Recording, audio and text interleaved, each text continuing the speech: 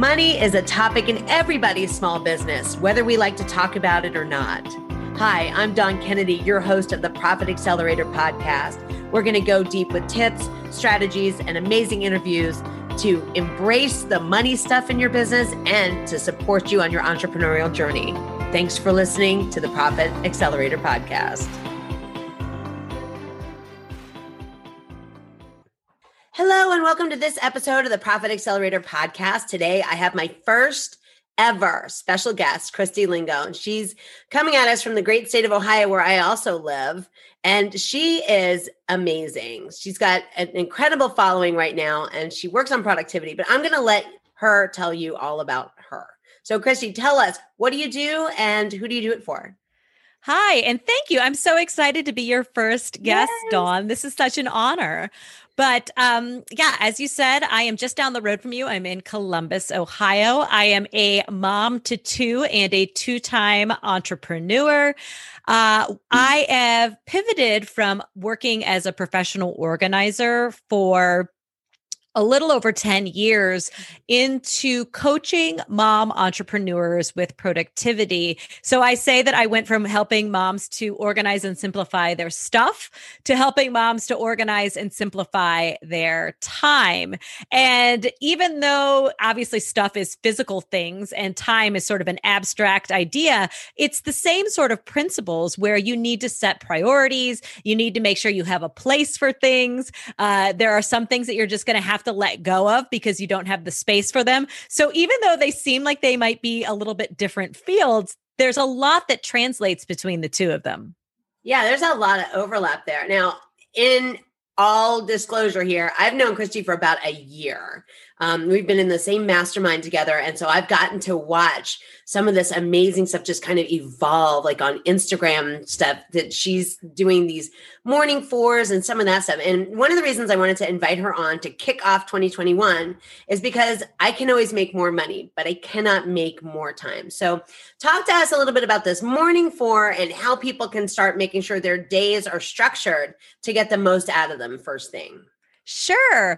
Well, so the morning four kind of evolved for me in the midst of this, pandemic of 2020, where I went from having my kids in school and having a bit of freedom to work on what I wanted to work on, when I wanted to work on it, to needing to figure out when I was going to work and when I was going to teach homeschool, because with my kids, yes, there's a bit of it that is online and is independent, but there's still a majority of it during the day that is going to need me to help guide or answer questions. And so I realized pretty quickly that I was going to need to segment my work from my kids' work in order to make this work. And I've been a morning person for a while. A previous coach of mine, really big into morning routines. And despite all my sort of clawing and kicking and screaming, she convinced me to start waking up a little bit earlier. And once I saw the benefits of focused work time and being able to get what I needed to get done out of the way before my kids woke up. And this was still back when my kids would get up and go to school. And then I was working outside the home as an organizer, but just being able to have quiet, focused work time to edit a podcast or get my social media content or write a blog post was so beneficial. And so back to your original question, the morning four kind of rolled out of this. I realized I was really going to have to narrow down what activities I was working on once the school year started for 2020, because here we are back again. My kids are going to be home until at least May. Fingers crossed they'll go back next September. But, they're going to be home. And so I knew that I needed to get some sort of structure in place. And so I evaluate my numbers. I lean in where it's most important, where my audience is, where I'm seeing the most return on my investment of time. That's something that I say a lot to my community is time dollars, the return on investment. Where are you investing your time that you're going to get the most bang for your buck back? And once I've determined what those tasks are, then that helps me to create my morning four. And these are basically the 4 tasks that I wake up and do every morning. Ideally, I try to get them done before my kids wake up. Sometimes it's just before noon, but Mhm. it's basically the four things, which four isn't that many. Like four is doable for a lot of us, but it's the four things that I get done before in the morning that are going to move my business forward. If I get more done, that's amazing. It's gravy, it's sprinkles, it's whatever, it's bonus. But as long as I get these four things done, I have ticked the boxes in the areas of my business that are the priorities. I've made sure that the tasks that are going to continue to move me forward are done. And then, like I said, anything else, my kids go play outside and I have a couple of minutes to do something else. Okay, great. Then I can just keep moving forward. But at least these morning four are done. I love that. So tell me about these time dollars. You know, I'm all about knowing your numbers and knowing your numbers as far as time goes. I don't think that's talked a lot about or enough. And, you know, in my pricing formulas and stuff, I'm all about recovering your time. So what about the things that we're not actually pricing into something? There's some time dollars there that are costing business owners money. How do we? 100%. Yeah. You know, it's this idea of investing. And just like you said, time is money. And where are you investing your time? And I think especially as an entrepreneur, it can be very easy to invest our time in things where we aren't getting a return on investment. And this is especially important when you are first starting out and you might not know where to lean in, or you might not know where. So you're just sort of like splattering it around everywhere. Same as if you were going to invest in the stock market and you have no idea. So you just put like, you know, money everywhere and you're not sure where to go. But as you continue to develop, or you see where your audience is, or you see where your sales are coming from, you start to realize like, okay, well, Tesla is not a good buy right now. That's not a good investment of my money, but Airbnb seems to be a really great buy right now because, you know, their IPO was crazy, you know, and I'm terrible. I don't know about investing. I'm just saying names of companies, but that I see on the news. But the same thing with your dollars, you know, like if you're not getting a return on investment, if you're not getting clients, if you're not getting sales from Facebook, drop Facebook. It's not a good investment of your time. Lean in where it is. You are getting people from a podcast or from a blog or from Pinterest or from one-to-one marketing, from reaching out to people or from people giving you referrals. Figure out a way that you can spend your time dollars, especially if you're like me, where you've got a lot of different eggs in a lot of different baskets just in life because you're a mom, you are running a household, you've got a business, you know, there's a lot of different things that are pulling at you. You have to make sure that every minute that you are spending is going to give you a return on your investment. So from my personal life, for about 6 months, I was running a Facebook group. And I would show up every Wednesday. I would do a live chat. I was DMing my members on a regular basis to find out what they wanted to talk about. I was doing surveys. I posted 2 to 3 times a day. I was probably spending about 3 hours a week on creating content, plus doing a live chat, plus, you know, reaching out to members.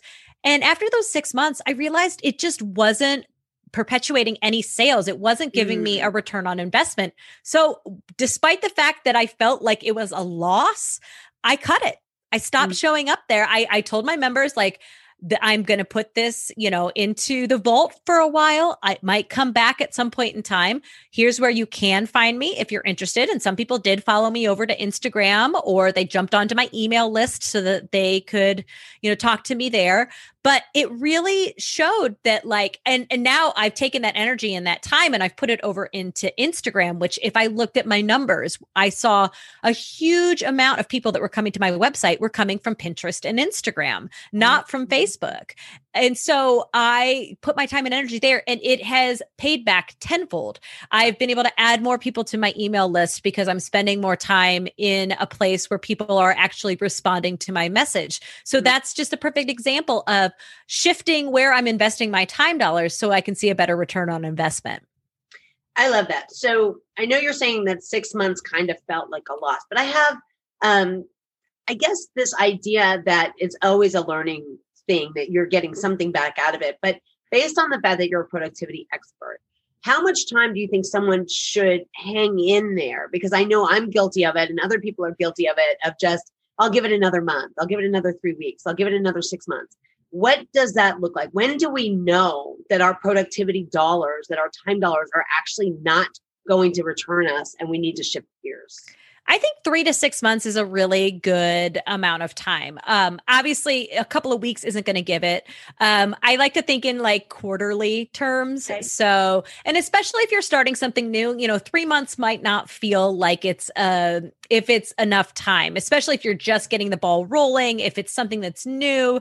It might not feel like enough time, but definitely by 6 months, if you haven't had a sale, if you haven't had people jumping on your email list, coming into your community, buying it at a low dollar offer, I think 6 months, if we're talking in terms of like marketing efforts, I think that that's the time when you look for somebody that can either help you tweak it to make it work, which you probably should have done before 6 months. If it's someplace that you really feel like, okay, this is where my audience is. This is where my audience shows up. It should be working for me. That's when you need to seek out an expert in like a marketing field or a Facebook field or Instagram, social media or email marketing, wherever it is that you're leaning in, because you can probably figure out how to make it work for yourself with that investment. But I think that if you feel like you've exhausted your resources and you've done everything you possibly can after 6 months, then it's time to look and see where it is working. Because the crazy thing for me was, despite the fact that Instagram was a minimal effort for me, I was growing there at a much faster rate than I was in Facebook and on my Facebook group. And so the universe was sending a very clear signal to me that I needed to lean in someplace else. So that's why it's important to sort of spend the time on a regular basis and look at your numbers. I know you like from a dollar standpoint, from what you're saying, where can you lean in from a money standpoint? Where are you making the money? Where can you try to make more? But also from a marketing perspective in the terms of, lean into those places where you have people, because I was actually just having a conversation with somebody yesterday. Like, you can always go back as you grow bigger, as you bring on a VA, as you bring on a team. You can always go back and revisit that. Just because I shelved my Facebook group doesn't mean it's going to be shelved forever. It could be a year from now that things are rolling and I have a VA, or I feel inspired to go back to it, that I might bring it back up, resurrect it and go back to it when I have time and energy, or that the other stuff maybe is running a little bit more on autopilot. And I don't want to say autopilot because that feels like you're not connected to it, but I have more of a system in place, or I have somebody else that can help me with that as my business grows. But I think that you kind of know. I feel like in the back of your heart, in the back of your mind, in the back of your heart, in the back of your mind, when something isn't working. And I think knowing your numbers and having that hard data in front of you to say, look, you're gaining followers, or you're gaining more people on your email list, or you're making more sales by leaning in here. You really should continue to do that so you can double or triple the amount of sales that you're making where your audience is, versus continuing to just spend time and spin your wheels and not get anything back for it. Right. Yeah, that makes a lot of sense. I think, we forget there's a little bit of an intuitive part to business where when you're not only looking at the numbers, but you can kind of look at things and kind of feel into them a little. You are also an expert on prioritization. So more so than just productivity, you help people rack and stack so that the number one thing they have to get done gets done. How do you identify that every single day to make sure that you're not wasting your time dollars? So I'm a big fan of the Eisenhower time matrix, where you figure out what's urgent, what's important, what's not urgent, what's not important. And one thing that I've done is I've created for myself what I call my trim your to-do list flow chart, which helps me to determine what my urgent and important tasks are. Because I think a lot of times we do urgent. So that's things that have due dates, things that have to be done by a certain time. But we also forget about the important things like networking, or, sending thank you emails or follow-up emails, or spending time with your family, which needs to be a priority, for many of us, especially entrepreneurs that have families. So I basically TRIM is an acronym for things that are time sensitive, required, impact driven, or money related. And essentially you just roll through. You're like, does this thing have a due date? Is it time sensitive? Okay, that's a priority. Yeah. Is it required? Meaning like, Is it part of a project that you're working on that you need to get to somebody? Or is it something that you need to complete in order to complete the next thing on your to-do list? So then it would be required. That's a priority. Is it impact driven? So is it something that's going to impact your health? Is it going to impact your family life? Is it going to impact your business in some way, shape, or form? Then yes, that's a priority. It's something that needs to go on your daily to-do list. And then finally, this is one that you're going to like. Is it money related? Is it going to make you money or cost you money? So this could be something like paying your bills, doing your taxes, or following up on a sales email or a sales call, things like that. Those are all going to be priorities that need to be done first. And so often I think that we like to do what we like to do, which might be social media or, making a podcast or making a YouTube video or Instagram stories or hanging out with our family, yeah, it's snowing outside right now. I would much rather be hanging out doing a fun walk with my kids, not much rather than what I'm doing with you right now, Dawn, but in terms of like waking up and working. But I also know that if I get my priorities done, then I can spend the rest of my day doing things like that I want to do. So I think that's what I lead my community in figuring out what their priorities are. Is it time sensitive? Is it required? Is it impact driven? Or is it money related? And if it's any of those four things, it needs to be on the tippy top of your to-dos that day. And then again, once you get those things done, anything else you fill it in with is gravy. That's amazing. I love that acronym. So how do people follow you on Instagram and see your morning four? And I know that you put templates up there also on Instagram, so people can actually use your methodology. How do they find you? Yeah, you can find me at Business Savvy Mama. Super simple. And I'm also on Facebook, and my website is also businesssavvymama.com. That's amazing. And you also have some really cool tools that are available for people as far as getting their kids to be a little more independent. Can you tell us a little bit about some of these amazing tools you have available right now? Yeah. So when I surveyed my community back when the pandemic first started and about their biggest struggle when it came to working and having the kids home, and moms overwhelmingly said, my kids won't leave me alone. Yeah. And so I wanted to create something not just for, these times, but for anybody who kind of struggles, whether your kids are young and they're just home because they're not preschool age yet, or you don't have daycare, or even as your kids get older, if they're home in the summer, what is a way that you can teach your kids skills of independence? Because it's not just about them leaving you alone to work, but it's an important life skill for kids to be able to problem solve, to be able to work creatively, to be able to sort of solve their boredom issues on their own. They don't need to be spoon-fed. And in fact, pediatricians across the board will tell you it's really important for kids to learn these independent play skills. And starting as early as 18 months, kids can play independently. Obviously, when I say independent play, it doesn't have to be they're in a room with the door shut by themselves. It could be that they're in a little play area by themselves for 20 minutes while you're sitting at your desk typing emails. And it's a process. There is, especially if this is something that's new that you're introducing, it's going to be a little bit of a process. It's going to take a little bit of a practice. But in the end, what you'll get is kids that can solve their own problems, that can cure their own boredom, and you'll get time and space that you need to work. So my course is called Independence Skills for Independent Kids. Right. And you can find it at independentkids.businesssavvymama.com. Amazing. And you have a podcast that comes out also. Yes, Tuesdays and Thursdays, the Business Savvy Mama podcast. We talk all about productivity. Yay! Yes. But also in the sense of my one goal with helping you to work productively is so that you can spend more time with your family. I'm all about fun. If you follow me on Instagram, you will see that I have just as much stuff about productivity as I do about fun things that I do with my kids. So that's the end goal. I want you to work smart so that you can spend plenty of fun, intentional time with your family. So we've got episodes on that. And then I also interview other mom entrepreneurs about where they are thriving and where they're just kind of surviving as a mom entrepreneur so that you can be inspired by that too.